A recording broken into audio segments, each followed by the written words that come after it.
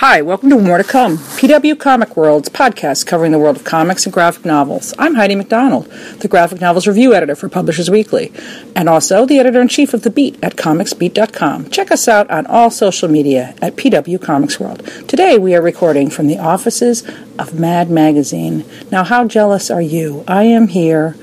I've barely survived the laughter that I've had as I've come to the office, and now I'm in the inner sanctum of editor John Ficarra, who has been guiding this ship of lunacy for many years. How long, John? I think guiding's the wrong word. not to start off with a misstatement right away.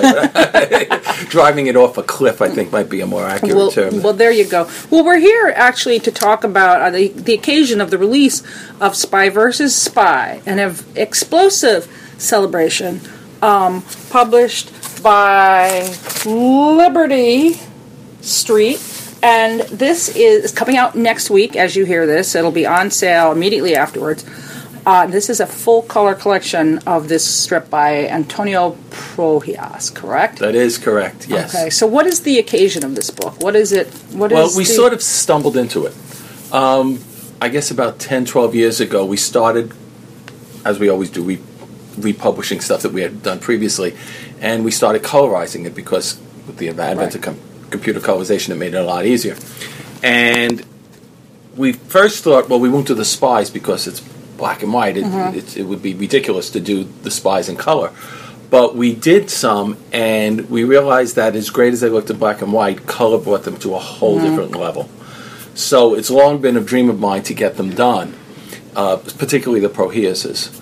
And we have a partnership with Time Books, which is Liberty Street, and I pitched it to them, and finally they bit. So we're really happy with it. We were lucky that we got one colorist to do the entire book, someone who had done some of the earlier ones for the other repackaging, Carrie Strahan. And she just does a really masterful job of varying the coloring, but making it her own and Prohias. It was just a perfect marriage as far as we were concerned. Did he ever do any strips in color at all? Never strips, but he did some paperback books that were in color. And they were very vibrant colors, almost garish. Really just popped off the newsstand when you saw them. Now, these are the strips that appeared in the magazine. So correct. These are the regular monthly strips. Yes. As they appeared. Well, flipping through it, it is indeed a delightful book, and with this classic comic strip. But who was Antonio Prohias? There is a lovely biographical strip about him by the great Sergio Aragonés in the book. So if you read that, you will find out. But if you don't have the book, tell us a little bit about who this guy was. Prohias, he was a wonderful man. I was fortunate enough to have been here for, I guess, about 10 years while he was still here. And he was a political cartoonist living in Cuba. And when Castro took over, Prohias was drawing some very unflattering comic strips about Castro and his politics. And Castro didn't have a big sense of humor and basically put his name on a death list. So Antonio arrived in the United States with the shirt on his back. And he made his way up to the MAD offices and didn't speak a word of English, but his daughter Marta, who I guess was about 10 or 11 at the time, did speak English, so he brought her up to translate. And I should parenthetically say that I knew Prohias right to the very end, and he learned 3 words in all his time in America: hello, brother, and thank you. Wow. That was the extent of his English. Yeah. So it made for some really interesting editorial discussions when we were trying to tell him to change something. Perhaps the reason the strip was wordless. Well, you're absolutely right. I mean, it was brilliant pantomime.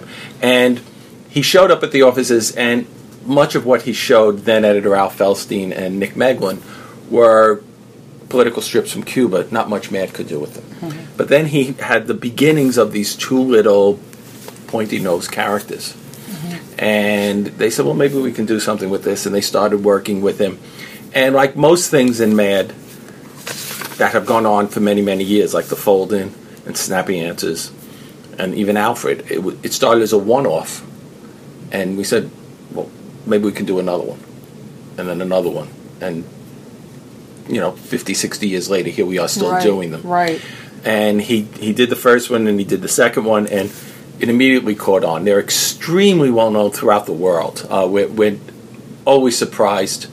A friend of mine was just up in not Antarctica, Iceland, and she was coming in on a ship, and there painted on the dock, someone had graffitied Wow. 2 giant spies. She sent amazing. me, yeah, she sent me the photo of it. So originally they were positioned as a puckish commentary on the futility of the Cold War. I see. But obviously the Cold War's come and gone now. I think it's more of a commentary on marriage. But that's my... not that I'm bitter. Right. Well, I think a lot of people might, project their own. Yeah, exactly, it is sort of yeah. universal because it is like, it's a little bit like one of my favorite cartoons with the Warner Brothers cartoons is with the sheepdog and the wolf. Sure. Where they're trying to get the chickens, and then at the end of the day they clock out, and it's so clear that they're just doing this for, somebody told them to do it, and they're not really invested in it that much. Well, these guys are They're invested. to the death. Yes, they are invested. Yes. As they say in poker, they're all in. Yes, These guys are all in. Right. That's all they've been doing their entire lives. But we're very careful when we do it. And I should mention now that Peter Cooper has brilliantly taken over the strip from Antonio, who passed away. We're very careful to make sure that white doesn't win too often or black doesn't win too often, because then the letters start flooding in, and I get enough hate mail without having to get even more hate mail. Wow. But I mean, it is kind of this eternal battle, and without beginning, end, or battle without pity, I guess. I mean, what do you think about it that's made it so popular? I think the clear delineation of black and white is part of it. I think that people tend to root for people who are all in. And the other thing is, well, I'll answer this 2 ways. One is they're just fun. They're just fun. Right. Prohius was extremely inventive in the way he would have twists and diabolical turns so that you never quite knew. Sometimes, as a reader, as a kid growing up, I was reading the strip. I didn't know what was going on in the strip until the last panel, or I had to go back 2 and 3 times to figure it all out and say, oh, wait a minute. That can really wasn't empty. That contained X, which then grew into Y and beat the other spy in Z, So that's part of it. The other part of it, and I don't think Prohius gets enough credit for this, is he was an extremely talented illustrator and designer. And I didn't appreciate this until I came to work here, and Nick Meglin and I had long talks about this. But if you look at every panel, it's just this surreal elegance to every panel. But then when you pull back and look at the whole page, the whole thing works as a page as well. Right. So he didn't just dash these off lightly. They were extremely well thought out. And I know because I've seen his pencils as well. And then the other thing he would do was he would spend an enormous amount of time not only getting the ink line to vary in thickness, but then, and I'm going to show my age here, he used to use amberlith and rubylith, which, for people who don't know, were overlays so that you could control flat grays against the black and white line. And he would sit there with a straight edge razor and just scratch away on it, scratch away on it. And these kids today have no idea. No idea. And he would have this pile of shaving on the table after he was finished, because frequently he would finish them in the mad offices. And you'd look at this thing and you'd say, well, this is going to be a mess. And then when it was photographed and reproduced, you'd say, oh my God, this guy knew exactly what he was doing. Yeah, I mean, he just has a great line, as you say. But I mean, his mind is also just so inventive. I mean, it's total like slapstick. I mean, I imagine that if he hadn't been doing cartoons, he, maybe in a later day he could have done storyboards or something, because it's just his idea of physical action is so amazing. Absolutely. Yeah, he reminds me a little bit of Wallace and Gromit. When they get their inventions going as well, with that same sort of anarchy and fun. Right. So no, it's a great tribute to him. Now you mentioned that Peter Cooper had taken over and he's still doing the strip, correct? Yes. So I mean, how did you look to find someone to pick up this mantle? Because it does seem like Prohius is just so unique in his talents, And, it was a struggle. Originally, we had Don Edwing, who was a very inventive writer artist for Mad, and he was doing a lot of the. This is after Antonio got sick and couldn't do the strip, and we asked Don to ghost write them, and then Bob Clark was ghost drawing them. And Edwin was much more slapstick than even Proheus, and Bob never quite got the angular look that Proheus had. So we were never quite happy with that. It had some highlights, but it was never quite happy. So then we literally put out word that we were looking for somebody, and we got, I guess I mean, well, we didn't put out word. We invited people in. Right. We didn't word, just say word, anything. yes, word got. And I guess we went through 20, 25 submissions, and everybody was aping Proheus.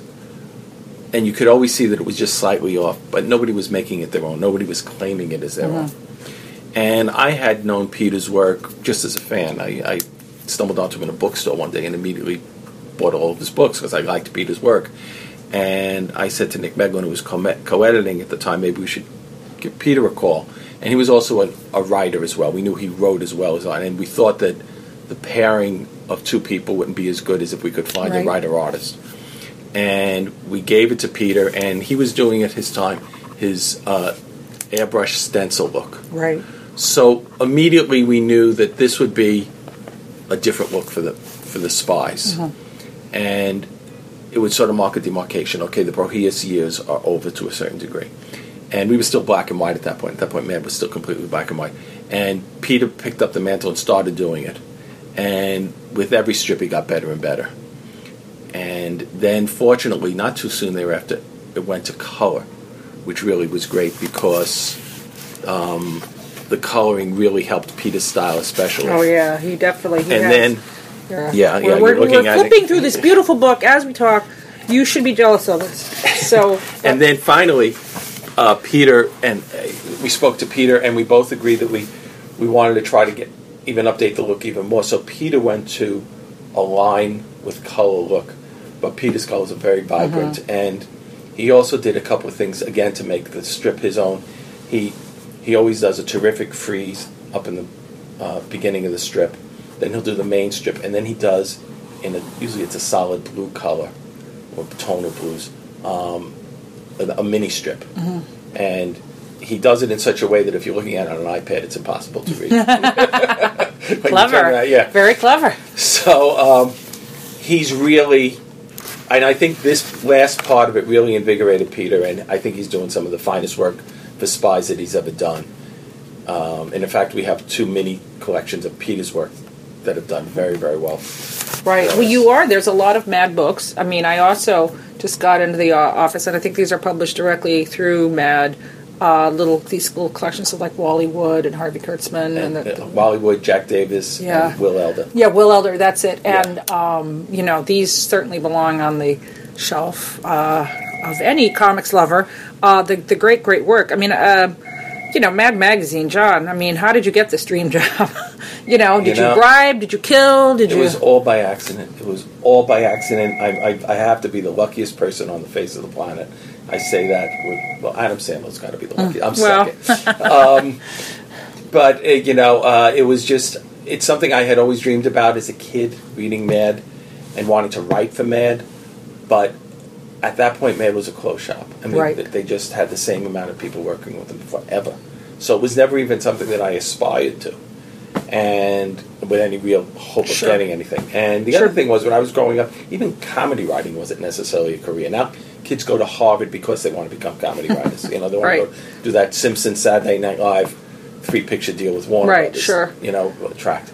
So I started sending stuff up to Mad, and what we lovingly call the slush pile, which is just unsolicited manuscripts, and I promptly kept getting rejections. And finally one day I got a little handwritten note from Nick Meglin, who was then the associate editor, and said, well, this isn't it, but keep trying, you're getting close. Wow. So when you're a freelance writer, that's unbelievable. Because normally I was getting the rejection slips with the checked off boxes. And I kept at it, and fairly soon thereafter I made my first sale. And then that sort of opened up the doors a little bit. My first sale, we got my second and my third, which is normally the case, because you usually don't get your first and your third without getting your second. Yeah. But, that's... Anyway, So, and then one day I was up at the offices, and Nick said to me, there may be an opening, would you be interested? And I was stunned at that point. And sure enough, and I was the first person they hired in 24 years. Oh my God. I mean, that is so random Yes. in its own way. Yeah. And yet, like, because, I mean, I know you and Nick, of course, were a dynamic duo for a long time, you know, and Nick goes back. Now, did he take over after Harvey Kurtzman left the magazine? No, there was a couple of others. Feldstein. It Right, was Kurtzman, of course. then Feldstein for a Kurtzman and very long Feldstein. time. But Nick took over from Feldstein. Nick and I both took Right, over okay. when Feldstein left in 85. Right, okay. We started in 85, Feldstein left at the end of 84. And then Nick retired sometime in the 90s, I want to say. But he had a 50-year run. Yeah.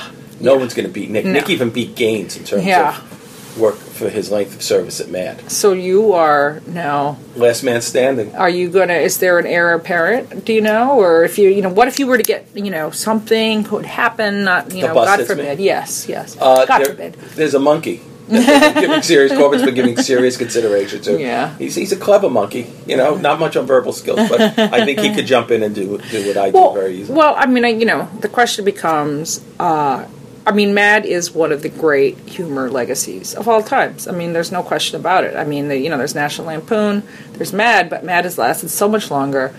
And the cartoons, the comics in there are, you know, they're not just funny comics. They're by some of the greatest cartoonists. You know, so, Thank you. Yeah, well, I shouldn't have interrupted you. But I mean, I'm not saying anything anyone doesn't know. I mean, you know, Sergio Aragonés and Al Jaffe still going and at 93. 93 years old. I mean, Yes. that man is just you know, laughter keeps you young. I mean, he's certainly the proof of that. But I mean, so many great cartoonists have come and, you know, through this, and the legacy is so great. I'll be honest, I check out your website from time to time, and I laugh out loud.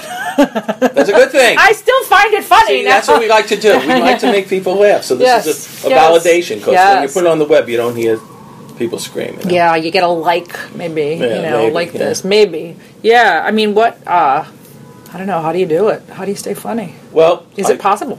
Well, part of it is I'm surround myself with as many funny, smart people who are funnier and smarter than me, and they make me look good. So that's always been the secret. Going back to Gaines. Gaines never wrote a single word for the magazine, but he created the atmosphere to let funny people that he attracted really flourish. And I try to keep on that tradition. So that's part of it. The other thing is to try to keep as current as possible, and it's a lot harder because just like news companies now, a 24/7 cycle. So we have the website, we have a lot of books, we have the magazine, and a few other projects that I can't talk about now, but please stay tuned. You're welcome back when I can talk about them. And we do the best we can. And like I said, it's really...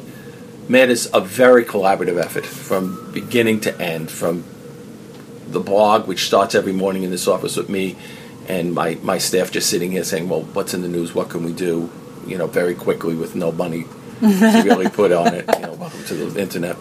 And somebody might come up with an idea, somebody might say, well, that's a good idea, but what if we twisted it this way? Somebody else could say, okay, and then they'll write the first line, somebody write the second line, somebody else will go back and rewrite the first line, until it's all out there. So it's classic writing at table, basically. Yes, it very much is. It very, very much is. And that goes as well for our movie spoofs. You know, the writer will go and see a movie, and we may or may not speak before he actually writes it, and we may have an idea and say, we're thinking about this angle for it. Or we may just turn the writer loose, and he'll come in with a draft. We'll give him notes. He'll do a second draft. It'll come back.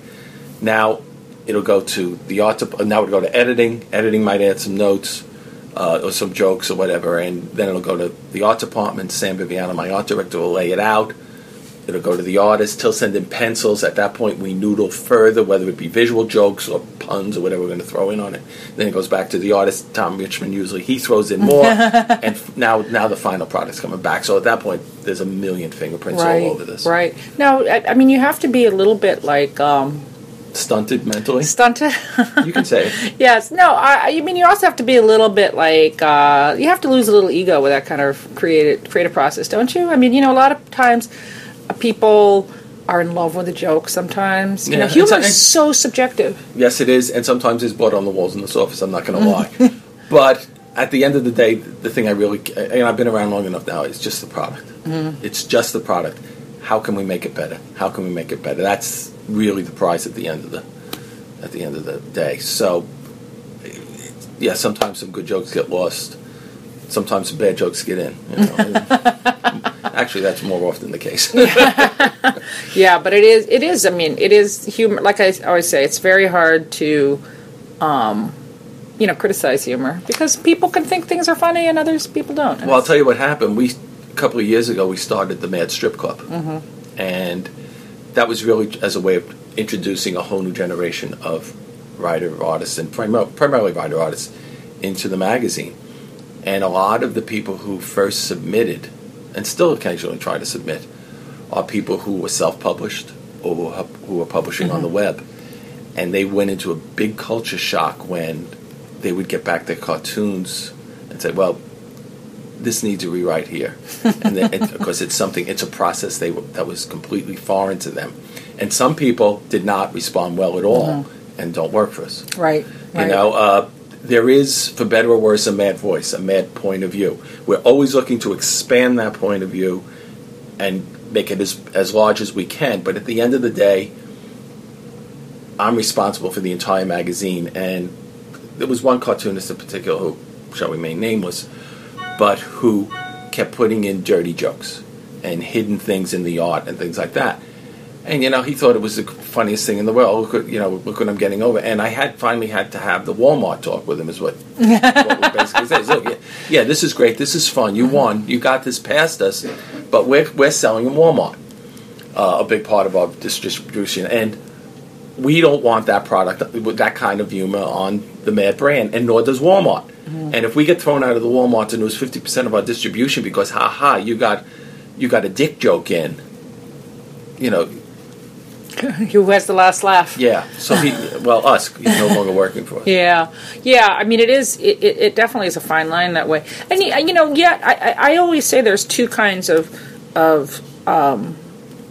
the group effort that you're talking about. Produce some absolutely magical genius works, no question about it. But then there is the lone guy sitting at his desk, like Prohias.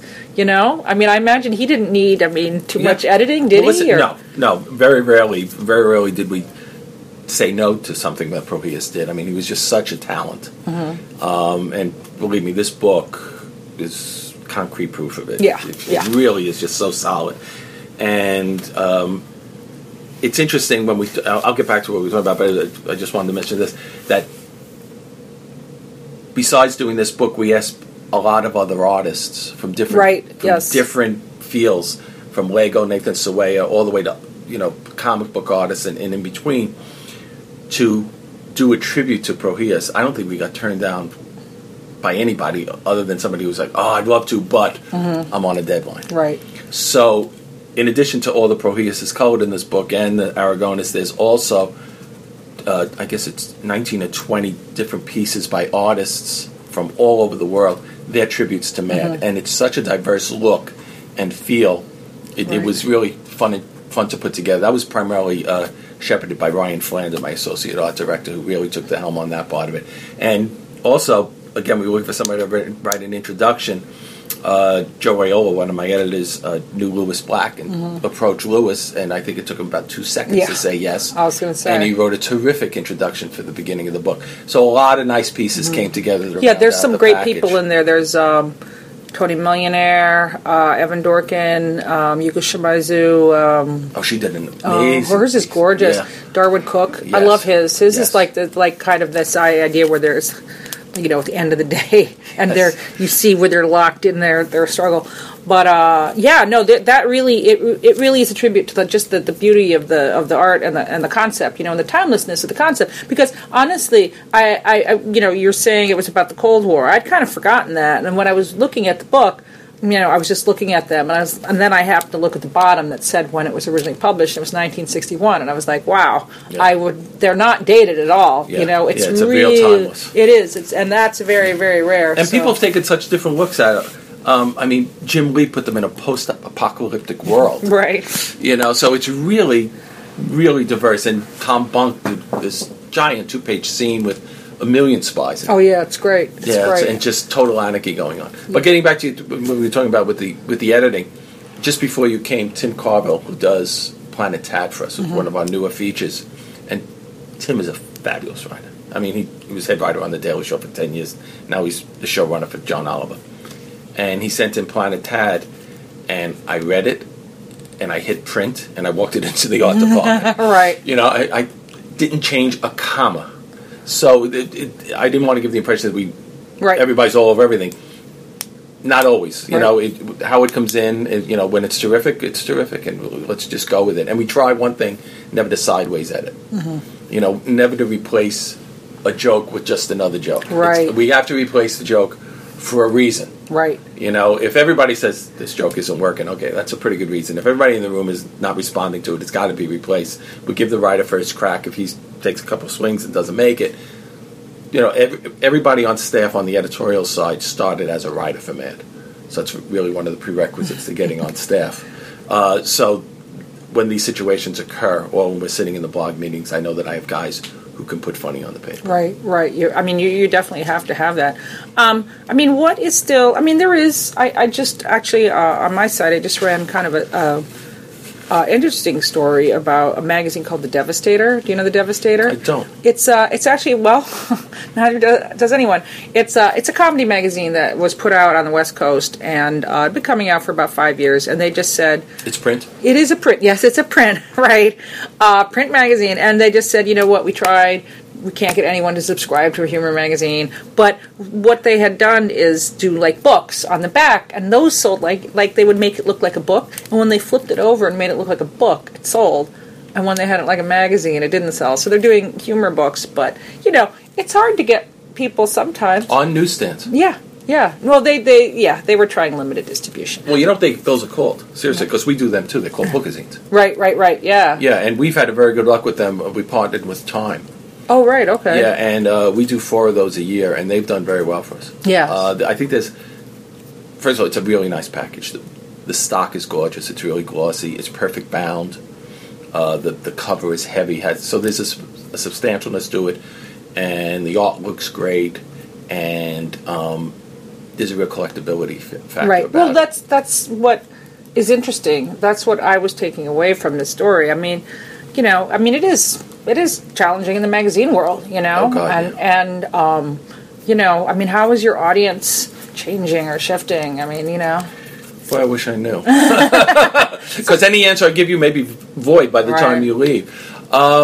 It's certainly challenging. The newsstand business is very, very tough these days.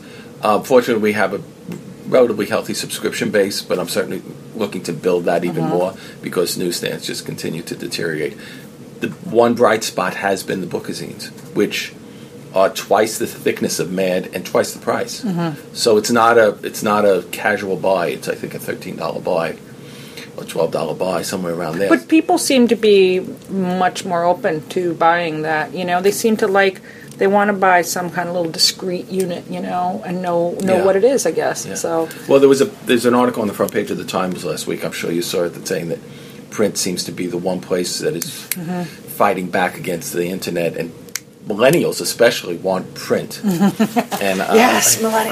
I was reading on the Staten Island ferry, and I dropped to my knees and thanked God. I think people thought it was crazy, but it's a true story. Yeah, right. So the hope springs eternal for us in the print biz. Well, it is an absolutely fantastic legacy. I actually at Comic-Con this year. I interviewed for the same podcast. I interviewed a gentleman, and I can't remember his name, but he had written the Scooby-Doo versus Kiss movie, and then he Kevin said Shinnick, and then he dropped it on me that he had written this Mad cartoon, and I was like, what? Oh, he was the head writer on the Mad TV show. Yeah. And I ran into him in San Diego too. Yes. That's how I know. I knew he wrote Scooby-Doo versus Shinnick. How I knew that name, which the only name I would ever know. Which had never been done before, amazingly. But anyway, I digress. Well, he and Sam Register and Peter Girardi out at Warner Brothers Animation did a wonderful job of taking the magazine and translating it into a very kid-friendly contemporary television show for Cartoon Network. And it ran, I guess, about 4 or 5 years. It was the number one show for much of it. Yeah, it ran 4 or 5 years. It was wonderful. It was very, maybe a little bit under the radar for some people, But obviously it was a success. And, of course, Mad TV, which was the show that everybody joked about because it was on, it ran for how long? 13 years. 13 years. I mean, it's unbelievable that this was such a sturdy show. And, of course, a lot of people came out of it. I was just going to say that. A ton of people came out of that now are really onto their own as well. But SNL was like Trump of late night comedy. Just sucked up all the oxygen. That's but especially towards the end, we got very big musical groups. And I guess from our point of view, the Cartoon Network show was much more representative in the magazine and certainly ushered in younger readers than we might have seen normally. So I was very sorry to see them off. On the other hand, 13 years of checks from Fox for the late night show didn't hurt either. Yes. Well, it is, that's why, branding is a dirty word to some, but, I mean, it has to be acknowledged that, Mad Magazine is a very, very sturdy the word I like to use is elastic. Yes. Because look at that. Yes. You got a late night show that's very edgy, and now you got a kid's show that was anything but edgy. It was fun, but it wasn't edgy. Right. And nobody questioned this as being a mad show. And I think that speaks to the brand and the magazine itself, because the magazine will have, a fart gag on one page and great political satire on the next page. Well, that's what, interesting what you were saying about the cartoonist who tried to sneak in the dirty stuff. I mean, there are some folks who, go for the gross out. And, I mean, some of that's hilarious. Johnny Ryan, I mean, he's one. I'm personally not a fan of Johnny Ryan, but I know a lot of people think he's hilarious. And, he does not hold back. But, for me, it's like if you see humor where you don't have that, just, that to rely on. Right. It's so much, I appreciate it much more, I guess. Well, people have pointed to the Lampoon as they had no place to go. Right. That they pushed the boundary so far so that, okay, what are we going to do this issue? Mad has always had some self-imposed constraints. I mean, we still don't use four-letter words in the magazine. Now, has the magazine changed? Absolutely. We reflect society, so words like suck still appear in the magazine. Right. But we'll use the word dick in the magazine, but we'll say that guy's a real dick. We won't say that guy has a big dick. Right. We still make those, we still parse it like that. Idiomatic. Yeah. And the other thing is, more often than not, if we're going for a line that's a double entendre, it'll be in the words and not the pictures, so that if a younger reader is reading the magazine, it'll just go over their head. Whereas if it's drawn, it's not going over their head. Right. So we do think about stuff like that. Right. Now, have you had any complaints from parents of late, or? Not of late. Every once in a while you get somebody. I picked this magazine up for my 8-year-old son, and this wasn't the magazine that I grew up with. Right. Well, their mothers probably felt the same way when they were reading it. Yeah, I know, right? Yeah, but something happens when you become a parent. You get more conservative. But by and large, no. And in fact, we're doing a readership study now, and the readership is actually older. I would guess now the average reader is in the 24 range. Oh, really? Yeah. Interesting. Yeah. Well, there's certainly, millennials like their humor. There's no question. I mean, with the success of John Oliver and, the new, all the comedians who are, getting their own talk shows and everything. I guess it looks like we're running out of time here, but, I have to ask, what's Alfred E. Newman really like? People always think that Alfred exists in the room, like when the Simpsons came here, and Alfred was walking around going, phone bone, Not so. Alfred is, to us, what the Playboy Rabbit is to the bunny. He is just the face of the magazine. He's a great trope for us to go to when we're trying to do covers. Especially, and he's instantly recognizable. The story I like to tell is back in the late 60s, early 70s, someone in Europe just cut out Alfred's face, put it on an envelope with a stamp, and threw it in the mail, and it arrived at the Mad offices. Wow. There's something about that face, but I don't know what it is exactly, and we try not to analyze it too much because we may blow it. Right. Who designed Alfred E. Newman? Alfred's been around since well before the turn of the century. There was a dentist, this is as far back as we can trace him. There was a dentist in Topeka, Kansas, named Dr. Romaine, and he would take up signs on the side of the road, big billboards, with Alfred, a version of Alfred. He had black hair and he was a little more pointy featured, and he'd be pointing to the missing tooth, and it said, "Want me worry? I go to Dr. Romaine, the painless dentist. It didn't hurt a bit." Oh, wow. And like I said, he appeared on postcards and in penny arcades and things like that. And Harvey Kurtzman, Mad's first editor, liked the face and would hand out those penny arcade postcards to the guys and say, draw him in the background of the magazine. And that's how and he was known by many names: Alfred E. Newman, Melvin Kosnowski, Mel Haney. And when Mad did its first reader, the Mad Reader, they saw the face. Ballantine Books editor, I don't know who it was, and put it on the book and called it the Mad Reader with Alfred's face, and the book went through the roof.